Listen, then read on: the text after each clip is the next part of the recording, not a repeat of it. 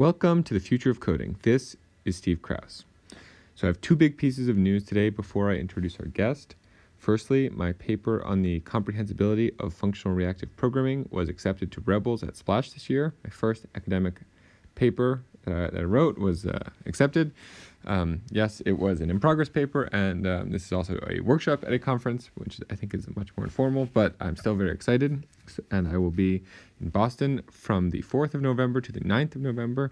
So reach out on whatever platform you can if you're in town and want to meet up. I'm very excited about that. And as far as the paper goes, I have half a mind to read it right here on this podcast in its own episode. But that kind of seems difficult just with voice to explain without slides or any visual aids. I'm working on the talk version of the paper now, so maybe I will just link to that YouTube video that I come up with when it is done. Secondly, I was approached by Amjad at Replit to sponsor this podcast. I was very flattered when I got that email, and I'm really, really excited to work with him and his company. They're just a really cool group. I worked with them briefly a few months ago, but apparently he started following the podcast and liked what we're up to here, and wanted to be a part of it and help move it forward. So it's really exciting. He in part he's paying for episode transcripts. The first one was the last episode, which actually James Koppel paid for himself. But going forward, Replit is going to be paying for episodes, which is really exciting. It's been really frequently requested that we get transcripts for episodes. I was almost going to set up a Patreon to pool the money of people who listened to the show already and wanted transcripts, because people were actually paying for it individually, and that's silly. We should pool resources for something like this. But then the problem was solved by a third party, so we don't have to do that yet, or wherever maybe. So, anyways, without further ado, here is my very first message from our sponsor. Replit is an online REPL for over 30 languages. It started out as a code playground, but now scales up to a full development environment where you can do everything from deploying web servers to training ML models, all driven by the REPL. They're a small startup in San Francisco, but they reach millions of programmers, students, and teachers. They're looking for hackers interested in the future of coding and making software tools more accessible and enjoyable. So email jobs@repl.it if you're interested in learning more. And now to introduce our guest. I'm really excited. I have someone really special today that I really, was a little shocked when she agreed so easily to be on the podcast, because in my mind, she's a very big deal at this point. So Nadia Ekbal is an independent researcher at Protocol Labs now. She has become the leading voice on the topic of sustainability and open source, practically starting the conversation, or at the very least, drastically shifting it, single-handedly with the publication of her paper with the Ford Foundation, Roads and Bridges.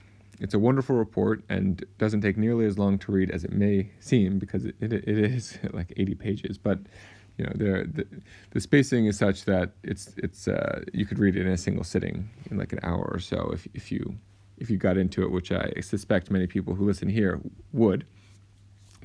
On the bright side, in this conversation we go over many topics that isn't in that report. We kind of go beyond the report and also beyond her other writings that you'll find on the internet. In preparation for this episode, I read everything I could find of hers on the internet, because she is really brilliant. So we go on less traveled roads here. So that's on the upside. On the downside, this podcast won't be a replacement for reading that report and reading her other work.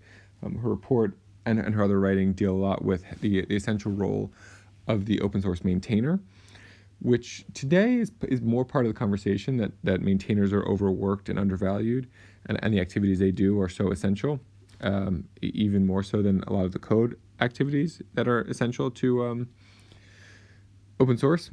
So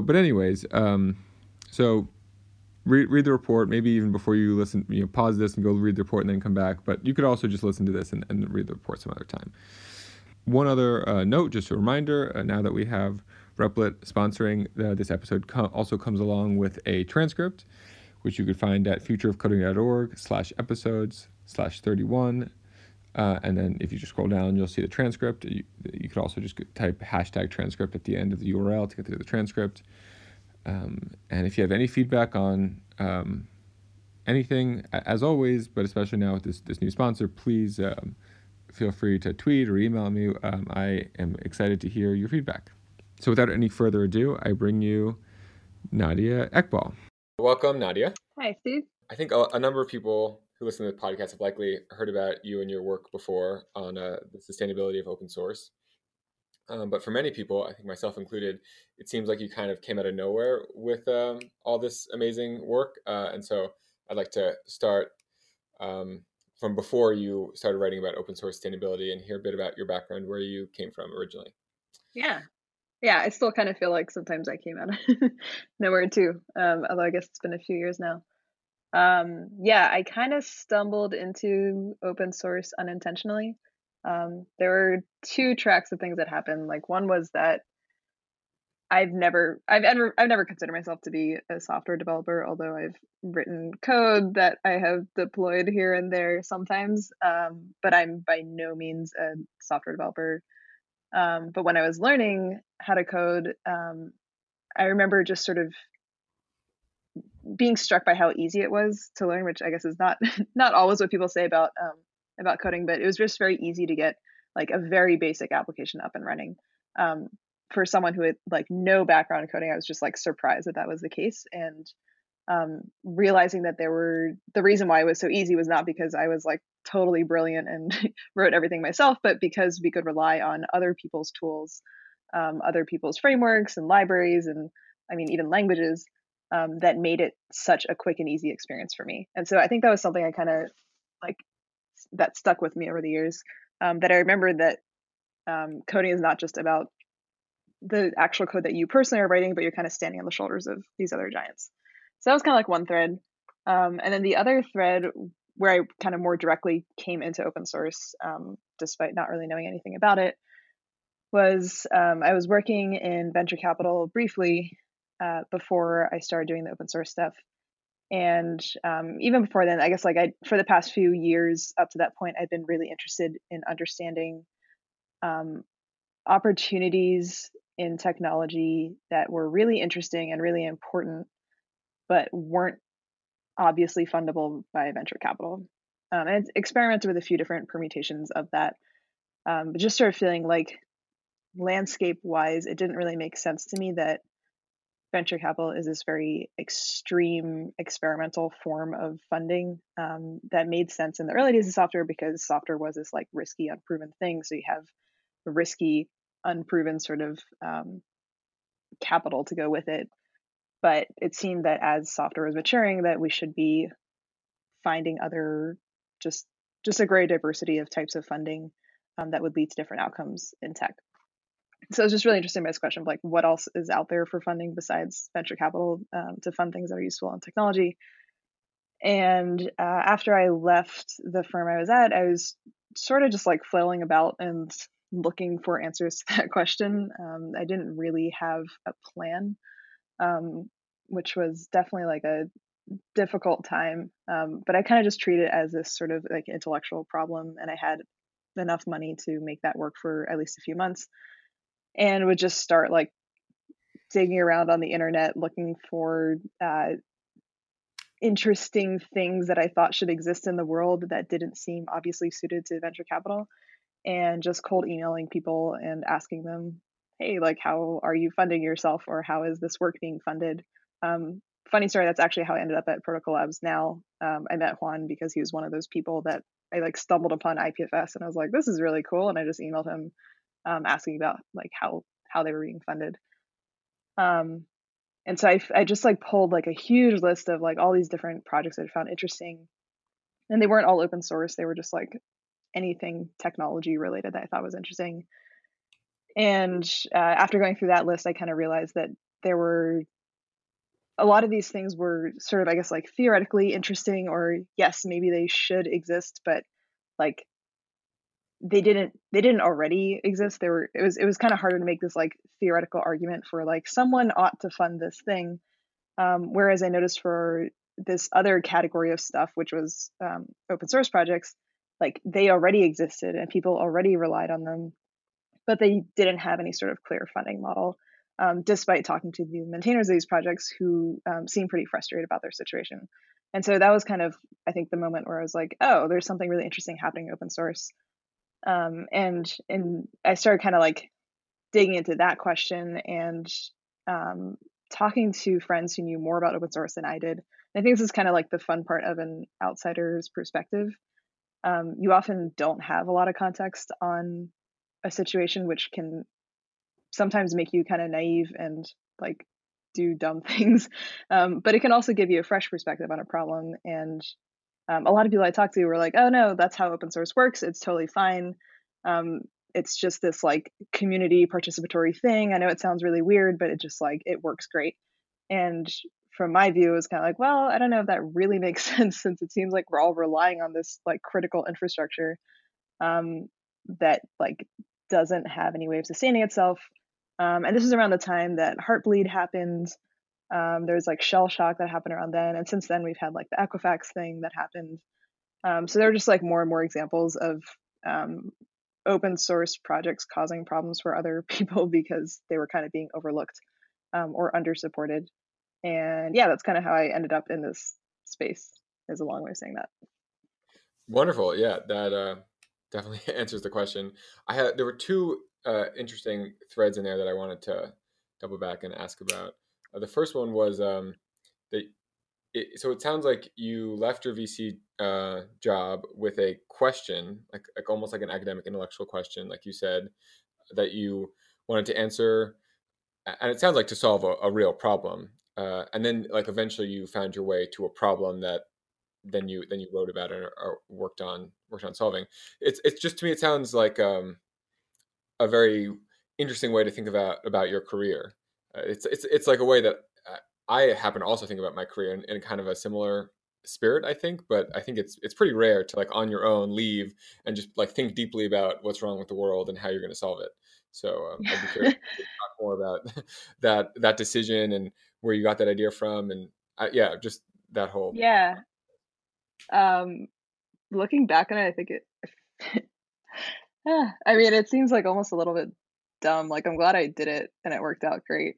Uh, but sometimes you kind of look back at those moments, you're like, what was I thinking? It was definitely like the most difficult time in my post college life was that year between not working in venture anymore, and then by the time I guess, I guess around the time I joined GitHub, about a year later, just because it's really hard to explain to people what you're working on. I remember like the first couple months, I was just like, people were like, oh, you just, you just left your job. Of course, you're exploring, whatever. But by the time I got into like a year into that, you're like working on something that you can't really articulate because it's like, I think this is actually the thing that is still, I have to keep reminding myself of now that like sustainability is, I can now say like sustainability and open source and it's like shorthand and people like understand what I'm talking about. Mhm. But at the time it was like it was like a really long-winded like abstract explanation of this thing I found vaguely interesting that no one else really did, and you just kind of sound crazy. Like Mhm. I remember definitely avoiding a lot of social events that year because I just didn't really want to have to explain that I was doing this thing that made absolutely no sense. Um, yeah. Yeah, I think it's really funny that you say that because my brother is going to a job interview right now, and before he left, he was telling me that probably the biggest perk about getting this job will be that he has a career that he can tell people about at parties. It's so funny. You tell yourself that like it doesn't matter, but it really does when someone's like, "What are you doing with your time?" and you can't answer in one sentence. You're like, "God, what am I doing with my time?" Yeah, and of course I struggled with this a lot as well. It's really hard with parents and adults, people whose approval you really care about. Um, Hmm. in my experience, a solution that I found, who knows if this is an actual solution or not, but what feels like a solution is I felt like I needed to find a community that would value the contributions I wanted to make to society somewhere else, because the communities I was in was like I live in New York City and it's a lot of finance people, but then on the internet I found people who really get the work, and I feel like you definitely found the same, but I'm wondering if you think of it in the same way, that the communities you found online validated your work in a way that helped you then in in-person conversations with people in real life, like your parents or whatever, who don't get it. Definitely. Yeah. I think that was a very difficult mental break for me to make, living in San Francisco and working in tech, because I think the dominant theme of conversation in tech here is uh, like startups and venture capital. Or at least that was the world I was coming from, was like, if you say you work in tech, people assume that you're really into startups, or you're either going to start a company or you're going to start funding companies. And those are like the two main career paths. And so I think it took me some time to realize that there is a ton of people that work in tech that don't do stuff like that. But I really had to find a community of people that would value that. And I think like, yeah, I think I found two types of communities. One was around just open source developers themselves. Like I spent a lot of time just like really deeply immersed in that. And it wasn't just because of the work I was doing, but also because I think like spiritually, it was just like, I just really enjoyed being around developers who cared a lot about software, who cared a lot about tech, but like were doing it for these like very intrinsic motivations. I just found that like really restorative to be around. And then also I think there's just more of like a meta community that I found now.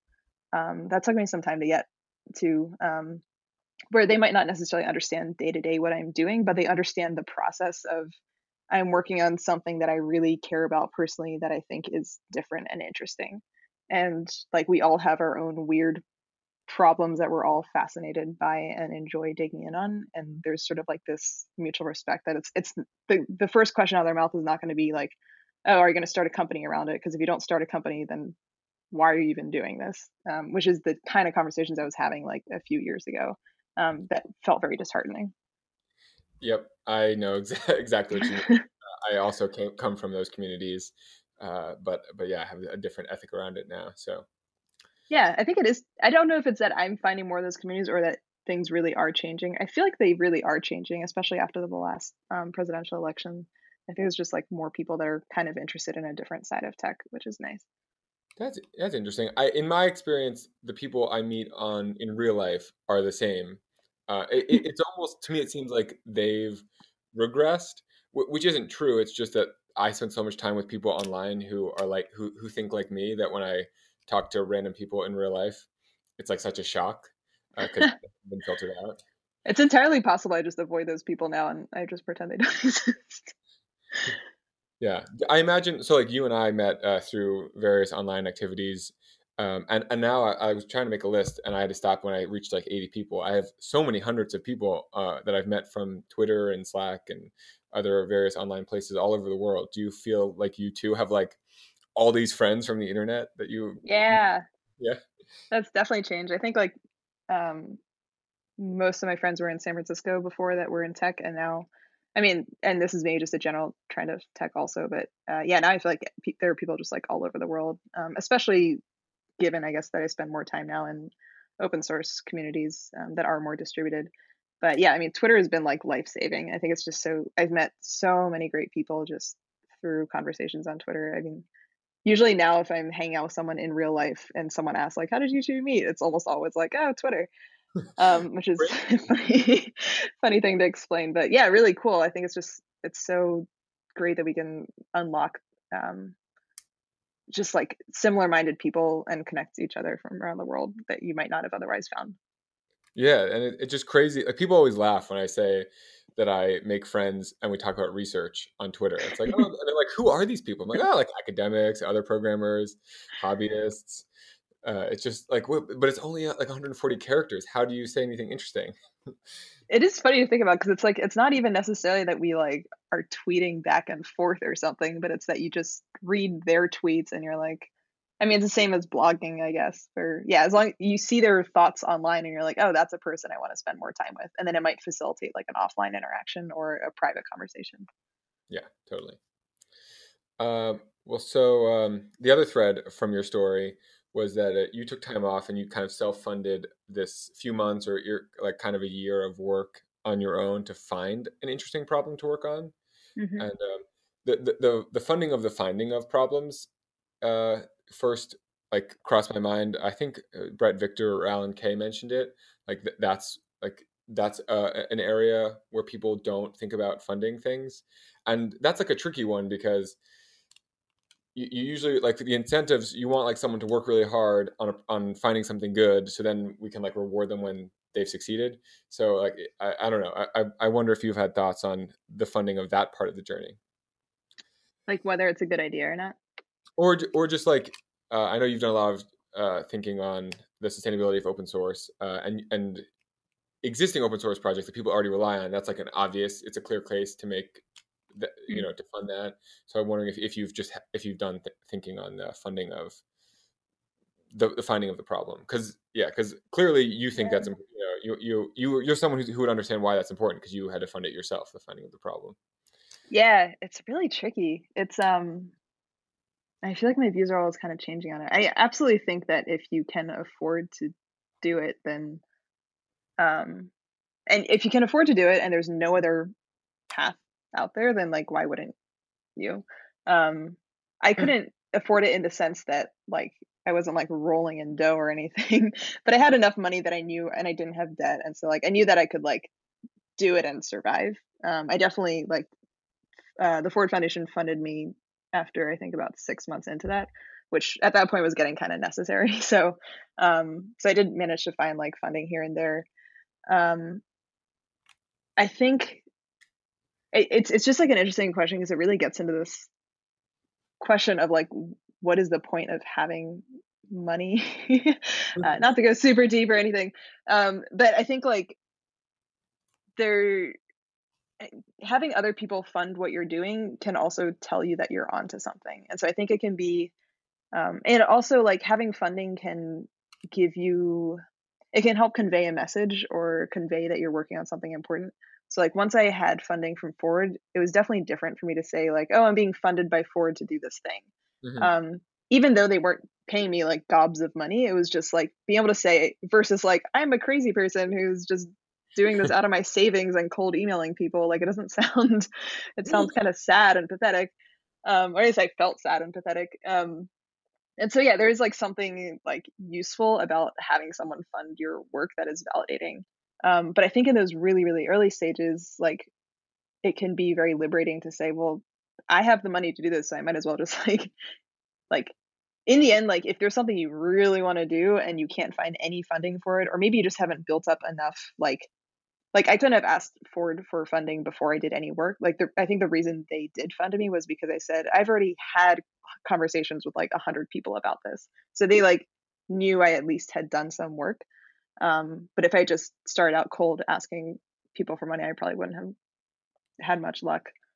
Um, so yeah, I don't know. It's a really hard question, and the more I get like into, I think yeah, I mean the more like I've eventually come to appreciate the value of having funding, whether it's an employer or whatever, just because it does convey some sense of worth, at least even to yourself. But I do find it really liberating. I also think, sorry, I'm just rambling a little bit about this, but um, I think like it felt like a really bad use of my money at the time, and that I was just like throwing it down the drain to work on a problem. But uh, in the end, like I ended up like basically breaking even that year, I think. And when I think about like people that are going to grad school because they don't know what they want to do, like you're going into like, potentially hundreds of thousands of dollars of debt to find yourself. Like if you have the savings already, you might as well like not go into that debt and just like spend a year like learning a lot. Like it's basically like I think it sounds financially risky, but it's actually not that risky compared to some of the other ways that we like fund those kinds of journeys. Yeah, I would agree with that. As someone who didn't graduate college but is now doing academic research, you definitely don't need an institution to help you figure out a lot of things. Yeah, and even like yeah, I mean, beyond official school or anything, but people just spend tons of money on like these investments that sound like good for their careers or good for their lives. I think because they are like we all get so uncomfortable about not wanting to sound like we're not doing anything useful. But Yeah, I think on the Recurse Center website, Recurse Center is like a 3 month long retreat in New mhm. York City for programmers, and I think on their website they say somewhere that the basic point of Recurse Center is that when people ask you what you're doing with your life, you can say, "Oh, I'm at this thing called the Recurse Center," as opposed to, "Oh, I took 3 months off to just like code on random shit." That's so great. You should just have like shell organizations that people create, so you have some fancy title to point to. Yeah, well, I think that's like definitely the easiest solution. I feel like the solution that I just my heart's in because I like feel the love is like just you need to find your community because they exist on the internet somewhere. There is a group of people who will validate your choice, your like lifestyle choices. I guess now this sounds like it could be a bad thing. Like if you can come up with any destructive lifestyle choices and someone will support you on the internet. That's not what we want, but I guess we want people who have positive but like countercultural choices to be able to like find people who can respect them for it. So, Yeah. anyways, enough about that. Let's talk more about your direct work. I think we got a little bit too meta too quickly. Let's talk more I was about enjoying open. Yeah, me too. Me too. it. Let's talk about the sustainability of open source. I thought a good place to start because I over prepared for this interview, just reading, rereading all like everything you've ever written this Whoa, week. I don't want to Uh, reread some of that. yeah. I was like, oh wow, she was blogging in 2014. Let's see what that was Oh about. God, no. So I saw in various places you talk about the distinction, like the beginning of free software and how, and then you distinguish it with open source software, and then you come up with your own term, public software. So I thought maybe you could walk us through the history a bit and contextualize the differences between these movements. Yeah. I mean, short answer is I still don't have a good. I kind of played around with some terms and ideas back then, but I still use open source primarily now, but I still don't like it. Um, I think so. The funny thing is that free software and open source software have the same literal definition, and both sides will acknowledge that. There's nothing like technically different about free versus open source software in terms of like the four freedoms or whatever. But they obviously convey like very different cultural connotations. And I think there's some like third connotation now that isn't adequately captured by open source, and that like because most software that we're putting into our proprietary software is open source, which wasn't true like even 10 years ago. Like most of the software we're building on is just open source at this point, which is just like so obvious now that you don't even have to say it.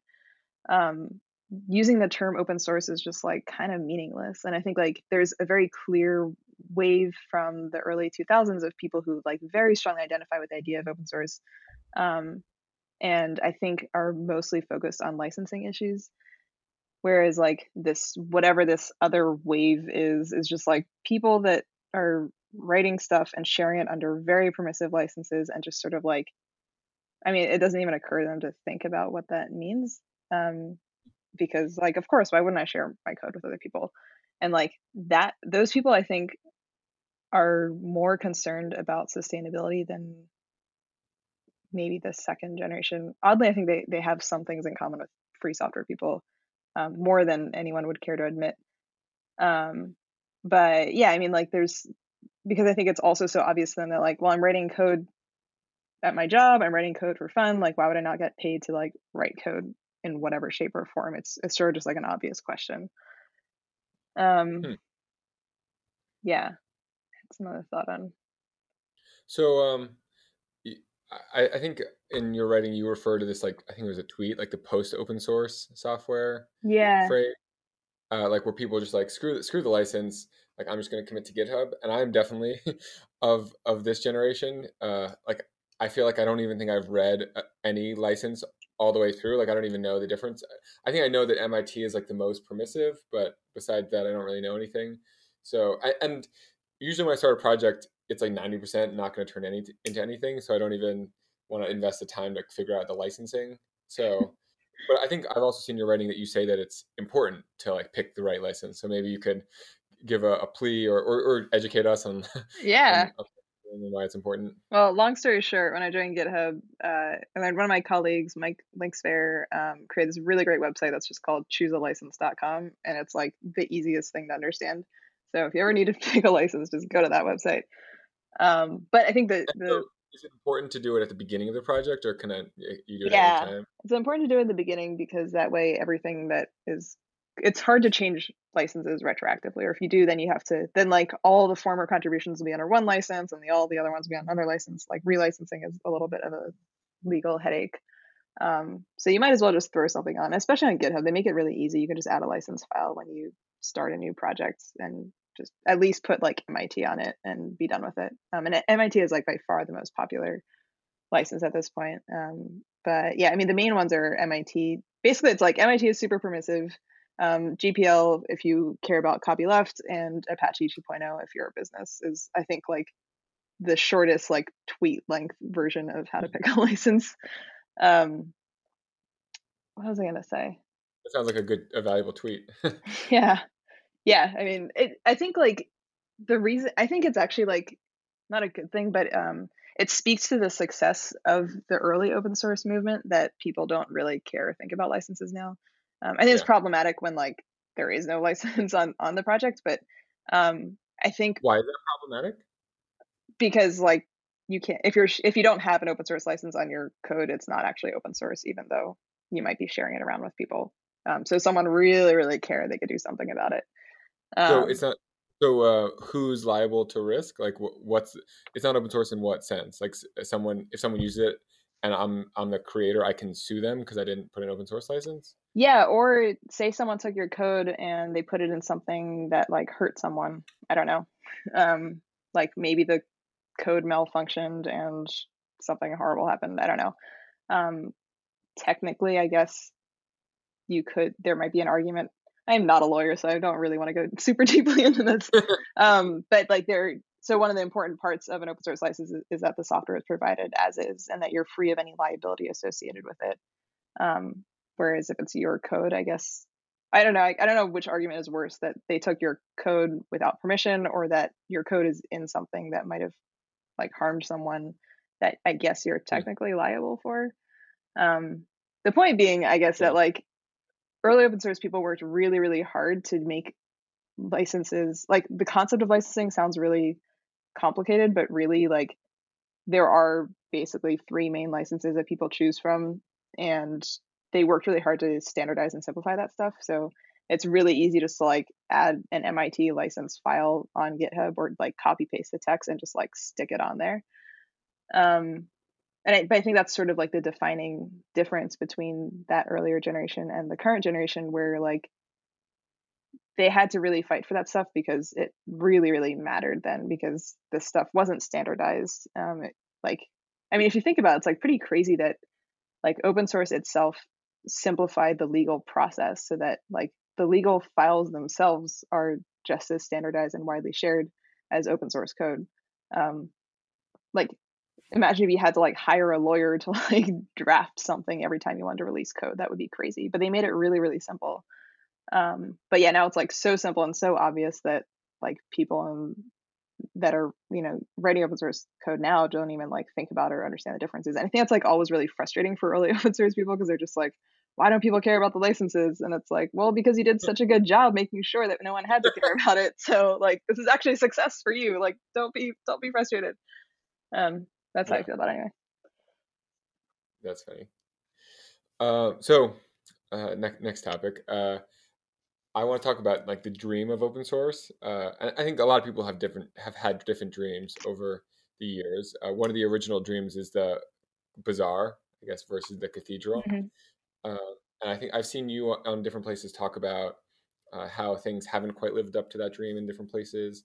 And so I thought maybe I'd give you the opportunity to craft a new vision for like what the dream of open source could look like what's realistic to hope for. Yeah, I mean, I think it's sort of just understanding what is actually happening now compared to like when something like the Cathedral Bazaar was written. It was written in like such an early time in open source's life, and who knows, maybe we're still at very early times. That a lot of it is just sort of like theoretical, and whereas now I think of it less as like I want things to be a certain way, but more of let's look at what's actually happening, and does that match up with this rhetoric that we've been holding really strongly onto.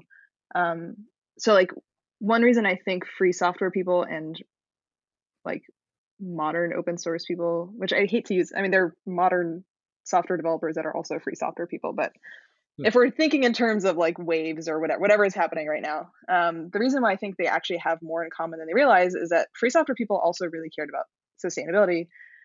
But a lot of those projects, and like at the time of the free software movement, like there were just such fewer people working on software. So you had like, let's say you have like 10 developers who are like working on this project, and it truly is this like pure production commons kind of thing where everyone is participating. They have a much smaller base of people that are using the code. And so like everyone really does feel this sense of ownership in like the software commons. And so they really care about sustainability, but like sustainability works very well when you don't have that many people using your project and everyone who's contributing is like very active. There's an expectation that users like try to solve their own problems, or that they're like talking to developers and like working through stuff. Whereas today at scale, like it's just impossible to expect that everyone who uses open source software is going to be able to contribute back. Like these projects have gotten super, super complicated. You have like millions of people that are using them or relying on them. And so like that idea of this sort of like happy little like peer production commons of like small groups of people working on something sustainably is just like not really possible at scale. And so what I'm trying to understand better and sort of develop a theory around is what does it look like to kind of separate out the production and the consumption of something like software, so that the consumption of software is still very highly scalable. I think like ideally, if you're just taking the code and running off into the sunset with it, like there is no real cost to the producer associated with that. That's the promise of all digital goods, right? That you can consume them kind of costlessly. And it doesn't matter if like 1,000 people or 10 million people use it. But the production side of it, I think, does have some finite limiting factors. And you can only, and I think the limiting thing about the rhetoric that we like have really tightly held onto in open source right now is that it's supposed to be this 100% participatory commons kind of thing. But like it's just impossible to expect that out of like millions of users who don't have the same context for the production side of that project. And in some ways, I think this mirrors what is happening on the internet in general. Like we thought the internet is this like super democratizing place, and if only everyone could talk to each other, we would just all get along. But like I think everyone is quickly realizing that like if you just don't have the context to understand, you can't just like walk into someone's community and then demand things because it's democracy and it's the internet and anyone can talk to anyone. Like there are kind of like rules around how you participate in conversations or how you approach people you don't know on the internet. And I think it's the same thing in open source. We're just kind of seeing that same trend being mirrored. So what I would like to see, I guess, like the dream of open source for me would be to be able to sort of like reassert, like what does that smaller, like maybe slightly more semi-private or just like higher context production commons look like, that's separated out from the thing they're producing, which can be consumed costlessly by anyone. Interesting. So, as a part of that vision, like I know you used like the metaphor of infrastructure to talk about open source Mm-hmm. in a lot of different places, and you make the comparison between like trucking companies don't have to pay for roads because the government taxes all of us and then pays for roads.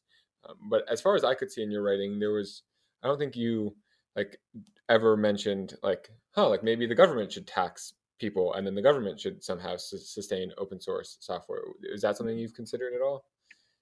It was something I thought about early on. It's been kind of funny how I don't think I've ever talked about this really, but the process of trying to work through solutions for open source has definitely changed my politics or challenged my political beliefs. Which I won't get too deeply into, but I'd be fascinated if you're comfortable to share, but yeah, we also well, I'll try to think of a nice, slightly less controversial way to talk about it. So I think like this is one reason why Elinor Ostrom's work has really resonated with me. And so she wrote this book, Governing the Commons, and it's about she's basically documenting all these examples from like fisheries and farms and things like that of people who sustainably self-managed a commons. And a key part of her thesis is that we assume that the tragedy of the commons needs to be resolved either by the market or the state. So like the government is intervening, or we have to like price it or something, so that people don't like over extract from the commons.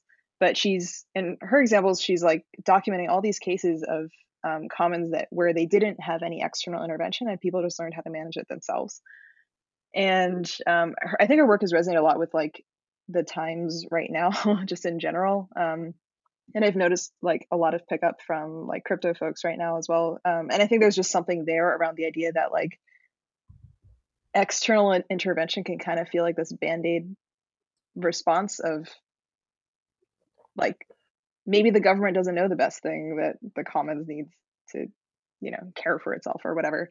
And so I've kind of taken those views to heart around open source, where like from the beginning, it's very obvious to me that like open source is different from sustaining other things because it's so decentralized. It's kind of hard. You can't really imagine it like being something that the government manages, because like it would take away one of the best things about open source, which is like in theory anyone can really like jump in and get involved. There is no central entity. It's not even all in the same country, so it's like really hard to picture like how would government even really sustain it unless we're talking about like the UN or something. And that happening in conjunction with, I think in the past year or so, just there's been a lot of critique of the tech industry and a lot of scrutiny. And I think we're seeing two types of responses coming out of that. One is an increased interest in regulation of tech from the government. And the other is people who have sort of like lost faith in the ability of the government to regulate. Both people might care about the same thing. Like, I mean, if you dug into my writing from like 2014, like I used to advocate a lot for regulation of like monopolies and things like that in tech, but I definitely lost a lot of faith in that, especially in the Facebook testimonies that happened this year. Just seeing that, like, I don't know that the government knows how to resolve these problems, because I don't know that the government understands tech well enough, and maybe it just can't move fast enough to really like respond to these things. And so, while in theory, I would love someone to like help step in and solve things for open source, I don't have a lot of faith that one, that anyone has the knowledge to really do that, including government, and two, that like adding some sort of centralized aspect to open source can just kind of destroy the whole point of it. And so, yeah, I think as I've tried to think about sort of like, well, what is that like? What does the commons of software producers look like? I think that is like a government, in the sense of, in an open source project, there are going to be some people who just make more decisions. This is like why I really care about emphasizing the role of maintainers, because I don't think maintainers get talked about enough as a separate group from open source contributors. And so maybe like maintainers are like the government, but like it's still not literally the government. Fascinating. Yeah, you bring up a lot of things I want to respond to, and push on some more. So I think the first place I just want to put out there that I'm mostly playing devil's advocate. I don't necessarily believe, but so I'm with you in that like it'd be neat if we could solve this without government. But the example you specifically point to is how like roads and infrastructure weren't government things; they were just like things that people did, like in the same, like just because they had pride or whatever, and they just wanted to do it. And Andrew Carnegie and other people took it upon themselves to do it for their own reasons. But then eventually the government adopted it once it became like obvious that it was a government thing. So I just bring that up just to push back a bit and say like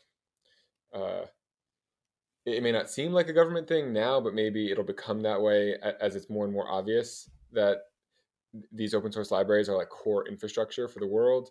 And then the second point is I want to say is, I guess open source is new, so maybe it's like unlike anything in history, but I can't think of anything else in history that's been so core and fundamental and yet has remained independent and like contributor volunteer. So yeah, I really struggle. It's unlikely to stay that way. Is that the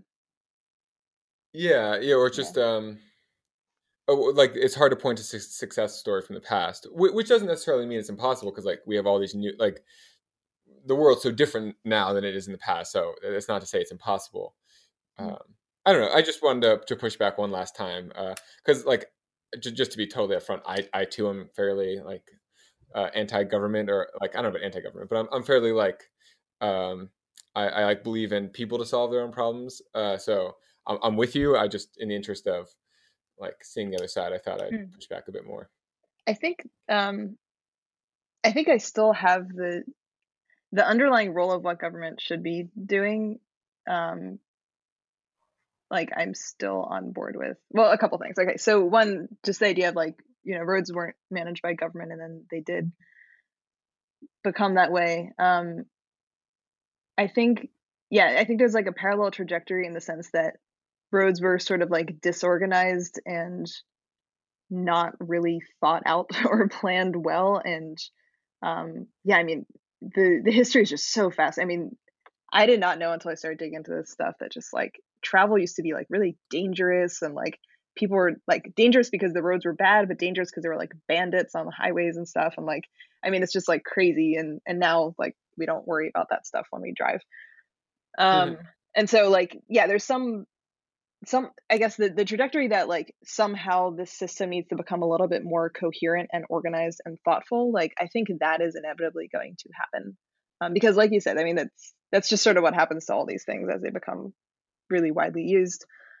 But I just don't know that like government as a literal, like literally the government. I don't know whether it'll be that. Partly because like again, we're just like dealing with a different level of scale on the internet that I think is fundamentally different from physical problems. Like, Mhm. yeah, dealing with roads is, in the 1800s was just very different from dealing with like internet scale problems today that are not just confined to one country. Um, Mhm. but yeah, I do think that there needs to be some sort of coordination, like thoughtful coordination around how to address these problems. But I think, or I hope people will be able to self organize to do that. Yeah, I find myself kind of thinking that we're kind of waiting around for the Andrew Carnegie of our day to like some tech billionaire to be like, you know what, like my problem, like the thing I care about is open source, and then like Oh, that'd steps be in and great. becomes that person.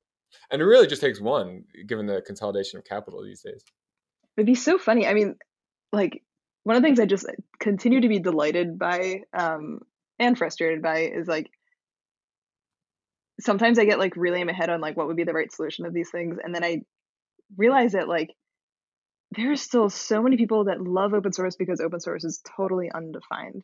So if someone came through and was like, "I'm going to solve this problem," they'd be like, "Well, who are you that you're supposed to, going to solve this problem?" Like, I mean, it's so crazy. Like people that get upset about like tracking in open source, it's just like basic usage metrics are not available to maintainers of open source projects. Like they could be managing some of the most widely used software in the world, like that we all rely on, and they have like no idea who's using it, which is crazy. But if they like try to add any sort of analytics, people just freak out, or like adding any sort of like commercial license option, people go crazy. And so yeah, I find it just like really wonderful that it sort of keeps me in check of every time I feel this desire to be like, well, maybe someone will just magically solve it tomorrow. And I'm like, ah, they would hate that, wouldn't they? That's funny.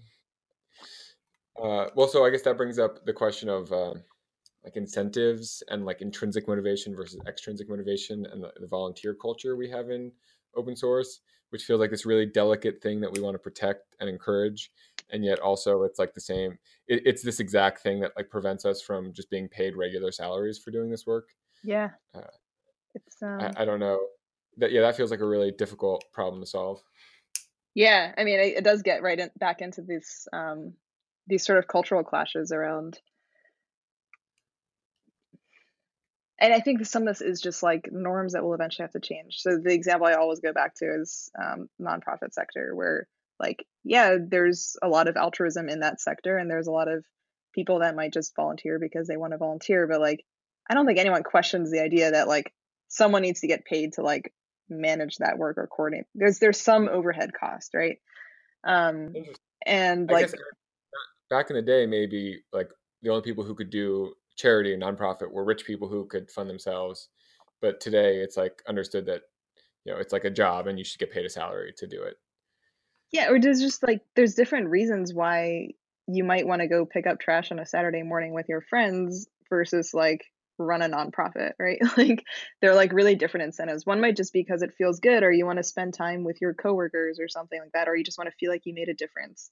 And another might be, well, I don't know, I'm not gonna manage the accounting and billing for like people's, I don't know, donations or something. I'm not gonna do that just because it's fun. I'm gonna do it because I'm getting paid to do it. Uh, Mhm. and yeah, I think like similarly in open source, there's some like writing code is often, I don't think we really need to like intrinsically motivate people to write code that is fun for them. Um, and I think that's usually what people point to when they say open source is working just fine because people are like intrinsically motivated to do this stuff. And I think that's again like in the free software times, like that made perfect sense because they were just working on whatever they felt like. But if you're dealing with like, support tickets or bug reports, like not a lot of people love doing that in their free time. Some people do, but not a lot of people do. But then it becomes really interesting to think about, well, what are the levers that we can pull? So in the example of support, which is kind of top of mind for me because I've been digging into support research these past couple weeks. Yeah, like a core developer might want to write code for the project, but they don't want to do like, reading through bug reports or answering user questions. So you can either pay them to do that, which is why I think a lot of projects will monetize through support, of offering some kind of paid support option. Because then there's like at least an extrinsic motivation of like, all right, at least I get paid to like deal with this stuff. Or you can find someone else who is intrinsically motivated to deal with that. And so like the reason why you have people on Stack Overflow answering tons of questions from users, uh, even though they're not core developers in the project, is because, well, maybe they're some power user that wrote a book about R or something, and they're really excited to show off their knowledge, or it helps make them an expert on the topic. So like they have their own motivation for wanting to answer questions, even though a core developer might be like, oh, this is the worst thing, I don't want to do this. Um, so yeah, I guess just like being explicit about like who's intrinsically motivated to do this job, and then how do we find the right person to do it, and acknowledging where sometimes intrinsic motivations just fail, and we just like need to pay people to do certain types of work that no one else wants to do. Yep. Um, so yeah, I think that brings up a lot of interesting problems. The question of non-code uh, non-code work in open source, like documentation and Mhm. answering support questions. Um, I'll just list a few related topics, and you'll respond to them as you see fit. Another thing is scaling all the things that maintainers do, because that's like a really tough thing to scale, and something that you've brought a lot of attention to.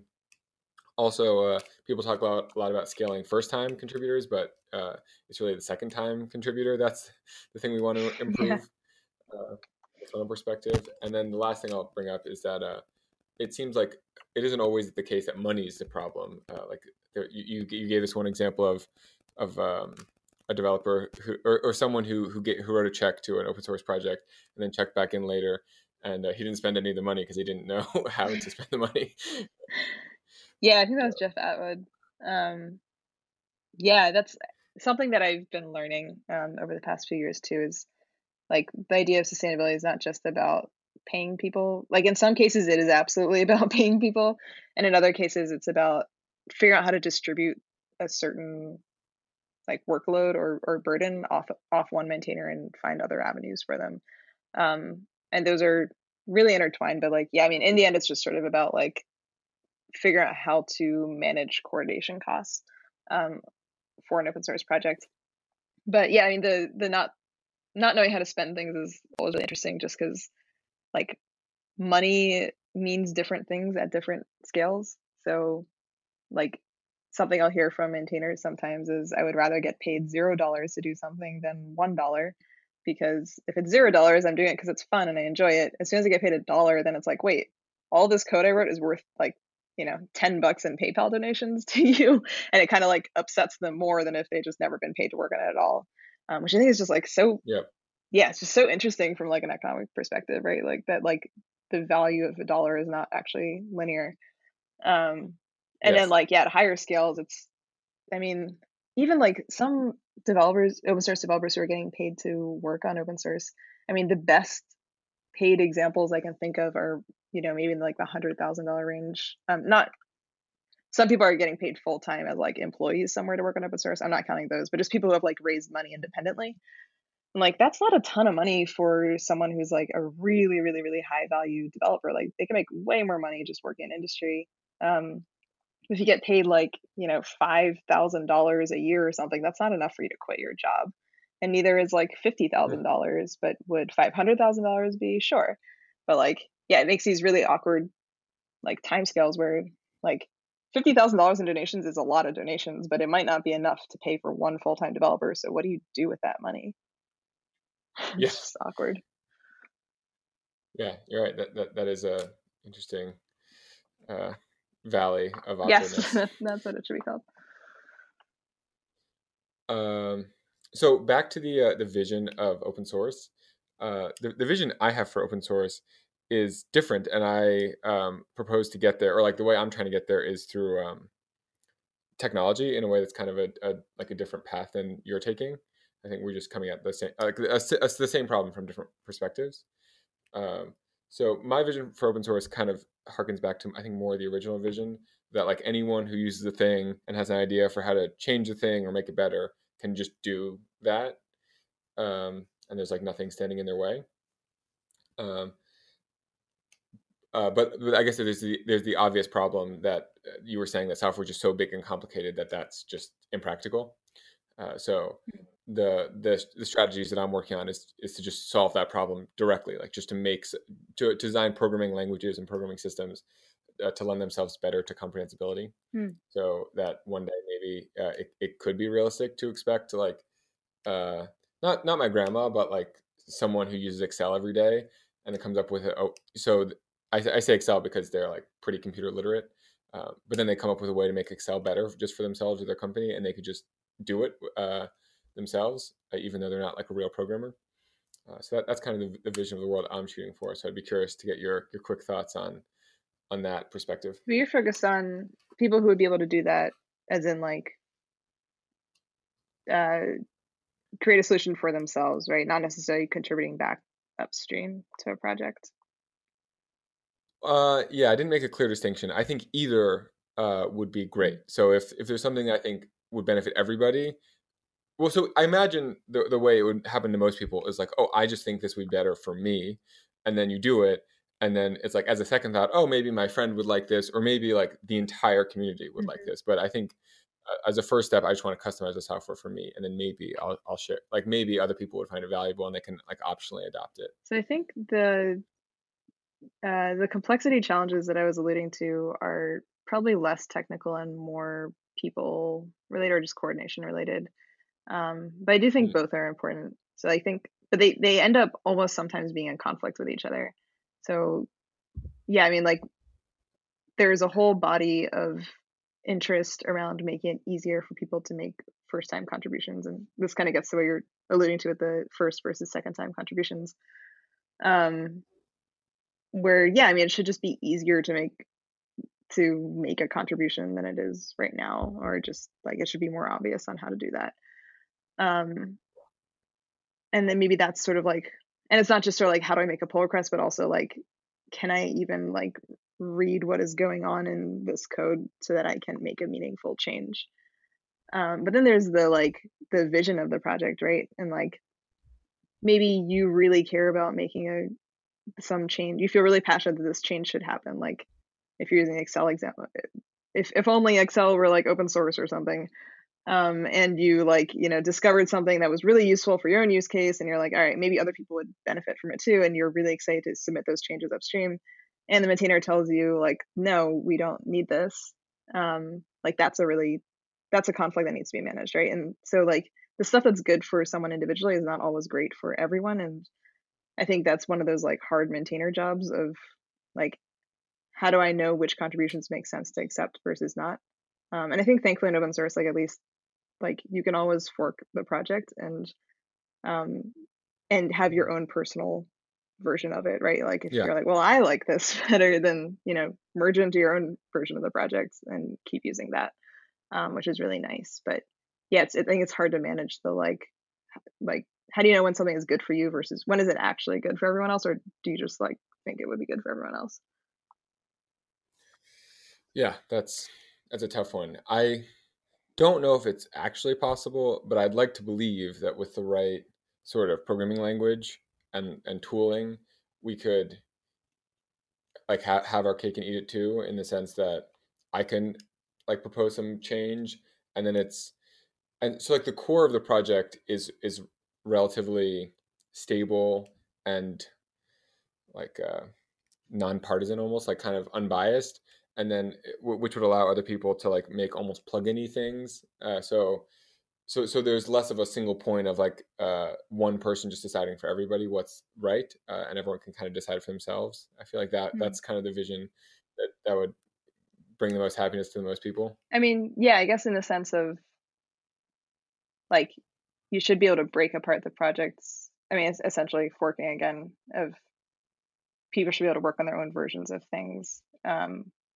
But in terms of contributing back to the main project, like I think it'd be like chaos if everyone could just put in whatever they want, right? Because like, what if you have an idea and someone else has literally the opposite idea? And this is sort of like the problem of like democracy at scale, right?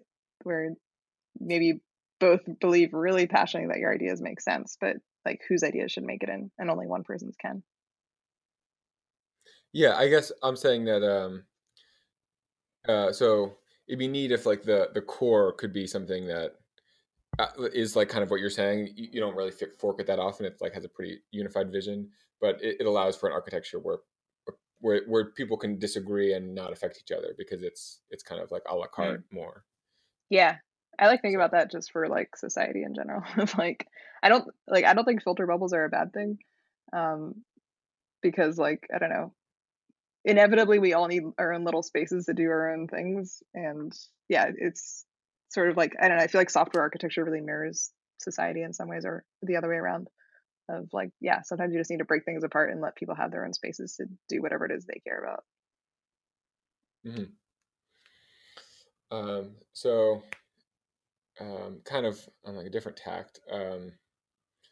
I'm sure you're familiar with the phrase "benevolent dictator for Yes. life." I think this week is like a particularly interesting time to talk about that phrase, because I guess a few months ago, Guido stepped down from uh, that position for Python, and then I think just this week, or maybe it was yesterday, I don't know, it was very recently. Linus Torvald also stepped down from Mhm. Linux. I think that they stepped down for different but very related reasons that I imagine you would have some comments on. Yeah, well, I think they were pretty different without knowing a whole lot about the like back channel history in either of those situations. I think on Linus's side, it was sort of he's been infamous of being a maybe not so benevolent dictator for life, and that's been like a point of contention for a very long time in that community. Whereas with Guido, I think it's been more that like I think he's had a pretty positive reputation of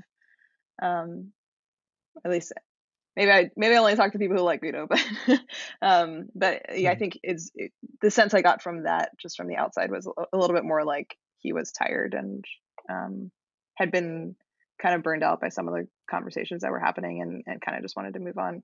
I think Linus actually said like I'm just taking a break. I'm not burned out, and I'm excited to stay on this project for a long time, and Mhm. I'm going to come back. But yeah, it is pretty crazy to see like a few of the biggest BDFLs stepping down in the past couple months. And I don't know if that's just sort of a generation of developers is starting to turn over, or what. um Yeah. Just I thought you'd find it funny when I googled BDFL. There was like a list on Wikipedia of all of them, and you know who's at the top of the yeah. list. I don't know what the list is sorted by, so it's just random. But Juan Bennett is at the No top of the list. way. Wow, does he count Yes. as a BDFL? I guess so. It feels like the for life seems like you have to have your project has to have been around for like decades before you can say for life, but that's funny. Um, so I guess that's an interesting segue. So I'd be curious to hear about your experience at Protocol Labs, how it's like working on the distributed team. I don't know if you go to an office every day. Who do you work with? You know, how's that life going Yeah, on? it's pretty great. We don't have a physical office, so I worked at GitHub before this. GitHub is pretty like remote friendly, or at least I think it's very remote friendly. So I thought I'd be really prepared for Protocol Labs, but Protocol Labs is like takes the concept of remote friendly and like 10x's it. Um, so yeah, I mean everyone is totally distributed. We have about 100 people now, I think. Yeah, Wow, I it's had been no idea. growing a lot. Okay. And yeah, we're so part of why I was interested to join Protocol Labs is because the organization of the company itself is kind of an experiment, I think, that I wanted to follow along with. So we have sort of like different groups of people that work on different teams of people working on different things, and everyone is a little bit like self-managed as their own little like pod or node. And then we have like another group whose job it is to be sort of like the connective tissue within each of those groups. So like I'm under the research org, which is probably a little bit, I think, consists of more like independent self-managed people than maybe like the Filecoin team or something where people are working with each other all the time. But yeah, it's a really interesting setup in that it's meant to be sort of like little pods of autonomy that are all connected with each other. Um, I've been given a lot of freedom and autonomy at Protocol Labs, which I'm extremely grateful for. Um, they really respect the idea of a research culture, and um, because we don't have managers, we have a totally flat hierarchy. There's sort of like I guess, a team lead or someone who stewards the research organization, but we don't have literal managers, at least not right now. So I'm able to sort of structure my day however I see fit. Um, it's been when I joined GitHub, I didn't. Uh, GitHub used to not have managers, but by the time I joined, there already were managers and like a more formalized structure. So this is the first time I've Hmm. worked in a company that's like big but doesn't have managers, or I guess relatively big.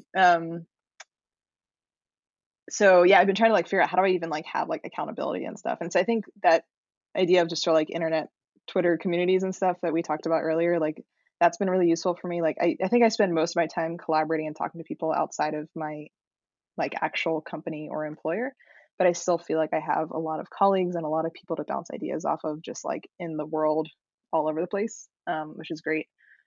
I started doing this thing that like I really enjoy that's sort of inspired by something we were doing at GitHub where like I just keep a Google Doc that of like weekly updates. It's like a little captain's log. Um, and some people in the org have access to it. And so if anyone's sort of like wondering like what does Nadia do all day, I just try to like keep a log of the things I've been doing that week and just keep a running list. It's kind of nice for me to be able to look back on and see like what did I do? What have I been doing with my time, I guess. It's also just a nice like gentle accountability mechanism of like you should have things to write down, but it's entirely up to me what I want to write down.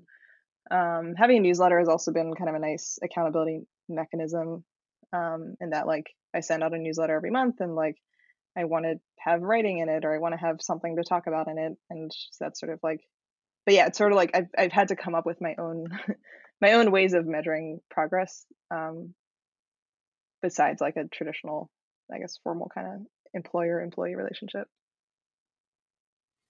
Yep, same. I've had to deal with a lot of those issues. I also keep one of those like logs. Yeah, kind of Um, funny. I also It's like talk to yourself in there. yeah, it's great. I actually publish mine as soon as I write it. Oh, really? Yeah, I stole the idea from other people on the internet who I saw doing it, and it just gave me so much value into their like act to what they're actually working on and their like meta process of how they think through Mm. things that I couldn't, I just really wanted to just pay it forward, and it's been really great. One of my favorite things about it is the linkability of it. So like I like liberally use um, headers for everything, and it's hosted on GitHub Pages, so everything has like a link to a specific place in the log. So at this point, it's 50,000 words or more. It's like the length of a novel, but I can link to like a specific paragraph elsewhere in the log or on Twitter or like in conversations with people. So um, That's great. yeah, I don't know. Yeah, I would encourage you to do the same, just for the selfish reason that I would read it. I'm like, yeah, I feel like I would be a little bit nervous to publish it. I don't know why though, because I publish other things online that I should feel self-conscious about, but I don't. Um, The way mine happened kind of is I have like a personal journal, like diary, I guess, where I talk about like my own life, like all sorts of stuff that I definitely wouldn't want to be public. And then like just in there, I would also have work stuff. And then I was like, this is kind of silly. Like a lot of this stuff has nothing to do with my life, like my personal life, and other people would find it useful. Like I just have to like separate these two. So potentially there's like things that you don't want to be public, and like you can keep some of those private. But I imagine a lot of what you write about in that log is like totally benign. So Yeah, that's why I'm sort of like surprised that I would find myself feeling awkward about sharing it, because it's not like yeah, I'm not journaling about my private life in there.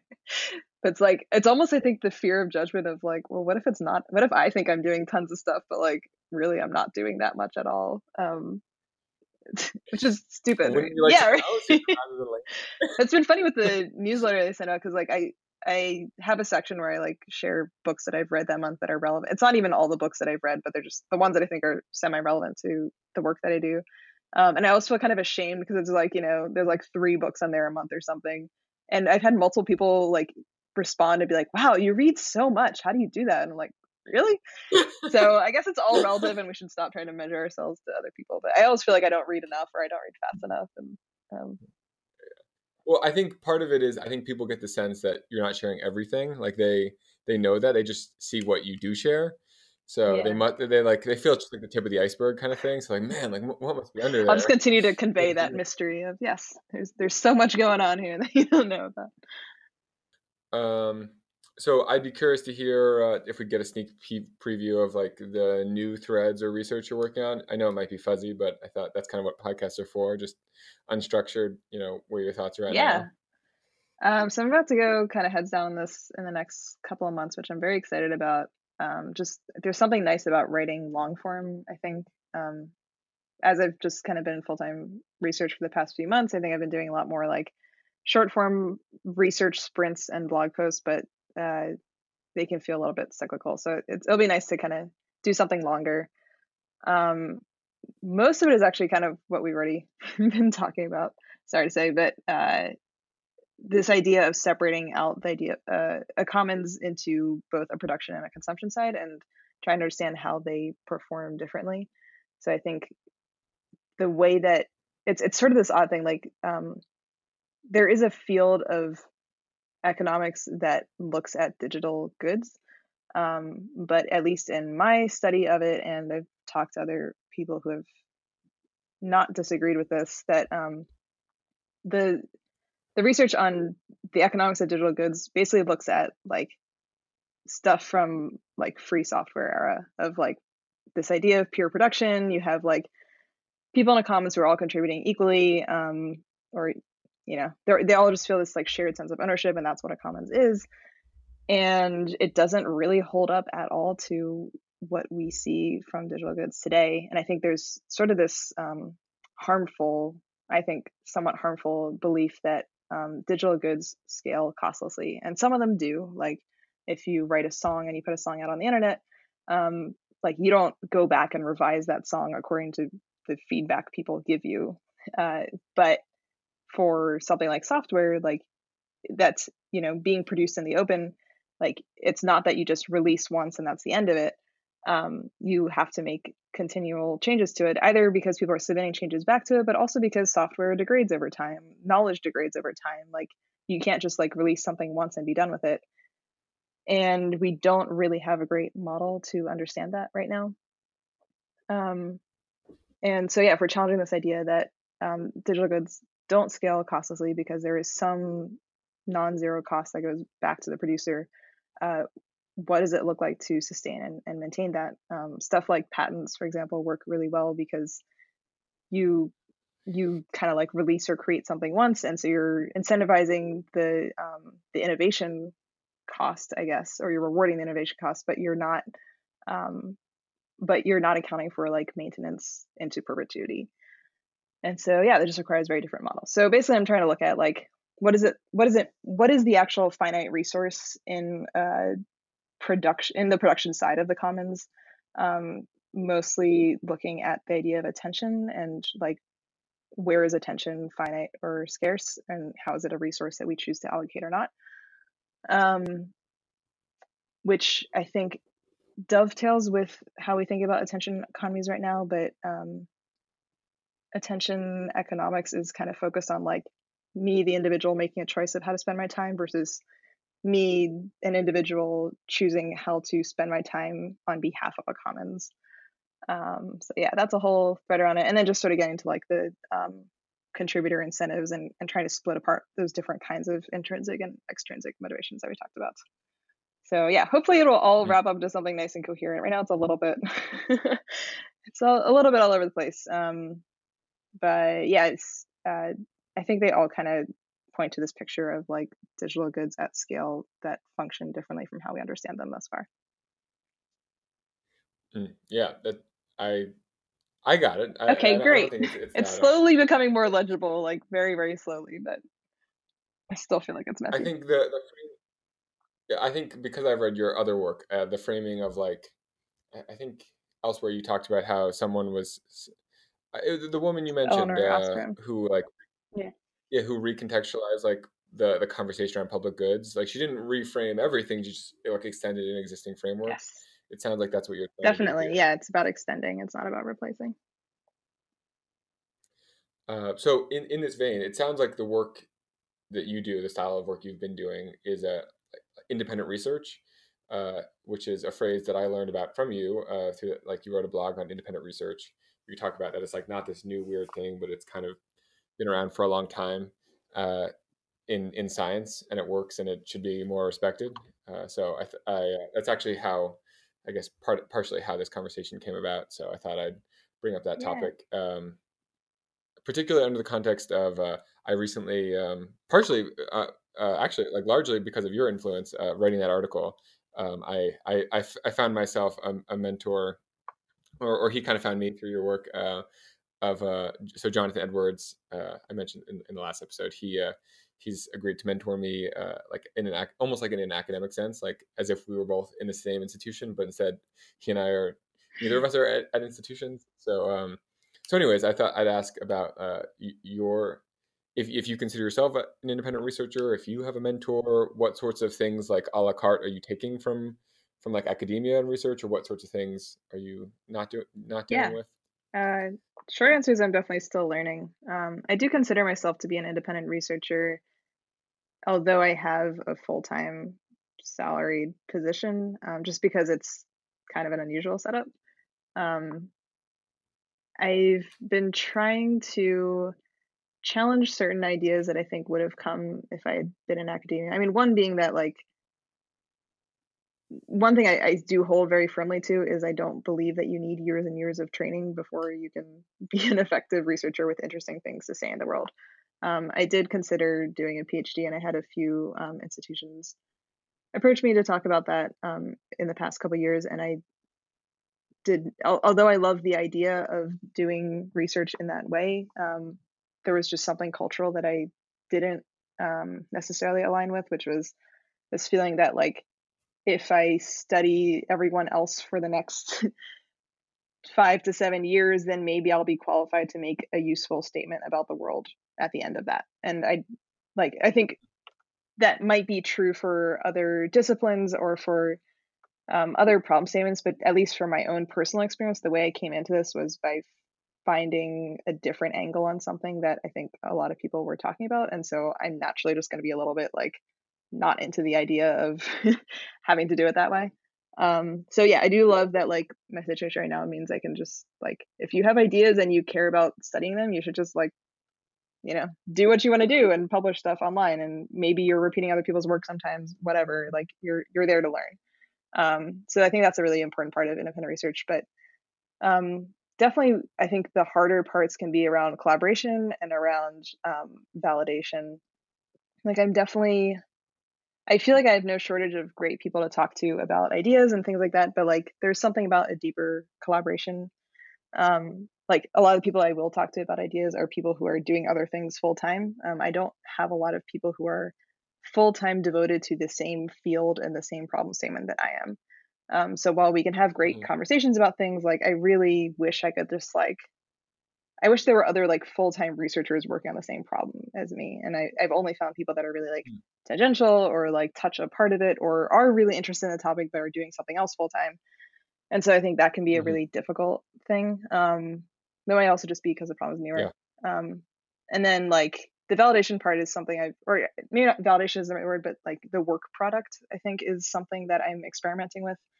Like when I first started ProCollabs, I was like, I don't want to write any papers because like I believe like if you have interesting things to say, you should just be able to publish them wherever.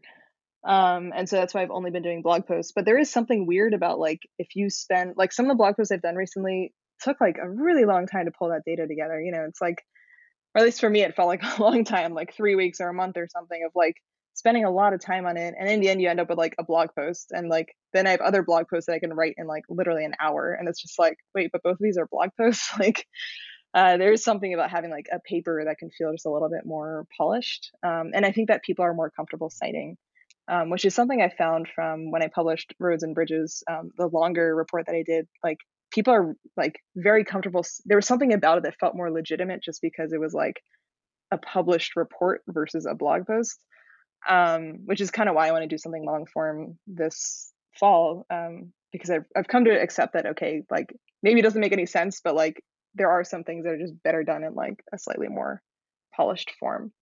Um, so yeah, that's something I'm still experimenting with and I don't really have answers to yet. Cool. Well, I'm glad that you are at least talking about it because I think you're quite good at putting like vocabulary to things that the rest of us have trouble talking about. So, I'm glad we're all struggling with anyways, it.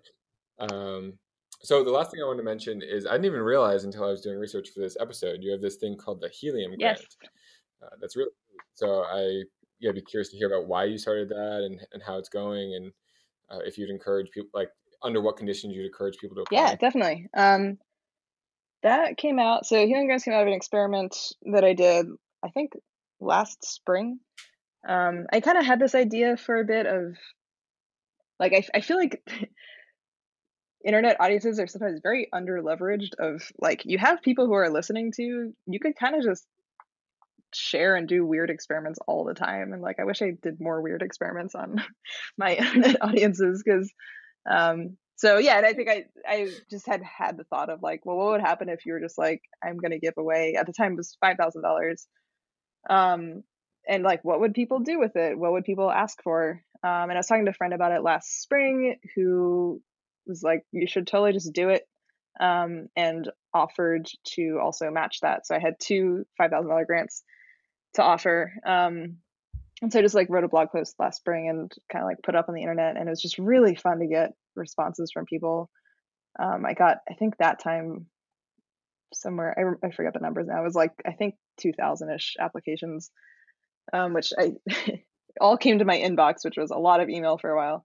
Um, and yeah, I decided to keep doing it. I'm doing them now as like kind of on a slightly more rolling deadline. So they're $1,000 grants once every quarter. But I've also made it so that anyone can sponsor one with me. So like last quarter we had like 12 grants of just like random. It's been fun to see like random things people apply for, but it's also fun to have random people emailing me being like, "Hey, I'm gonna Venmo you $1,000. Like, this seems cool." Um, and yeah, kind of just like doing that with strangers on the internet is also really fun. Just more internet friends. But the goal of the, sorry, go ahead. No, I'm sorry to interrupt. I just wanted to confirm. It sounds like you are giving a bit of your own money, and then people from the internet are matching as Yeah, well. that's the way it's set up right now. Has been like, yeah, I put up $1,000 every 3 months, and if anyone else wants to join in and match that, then they can.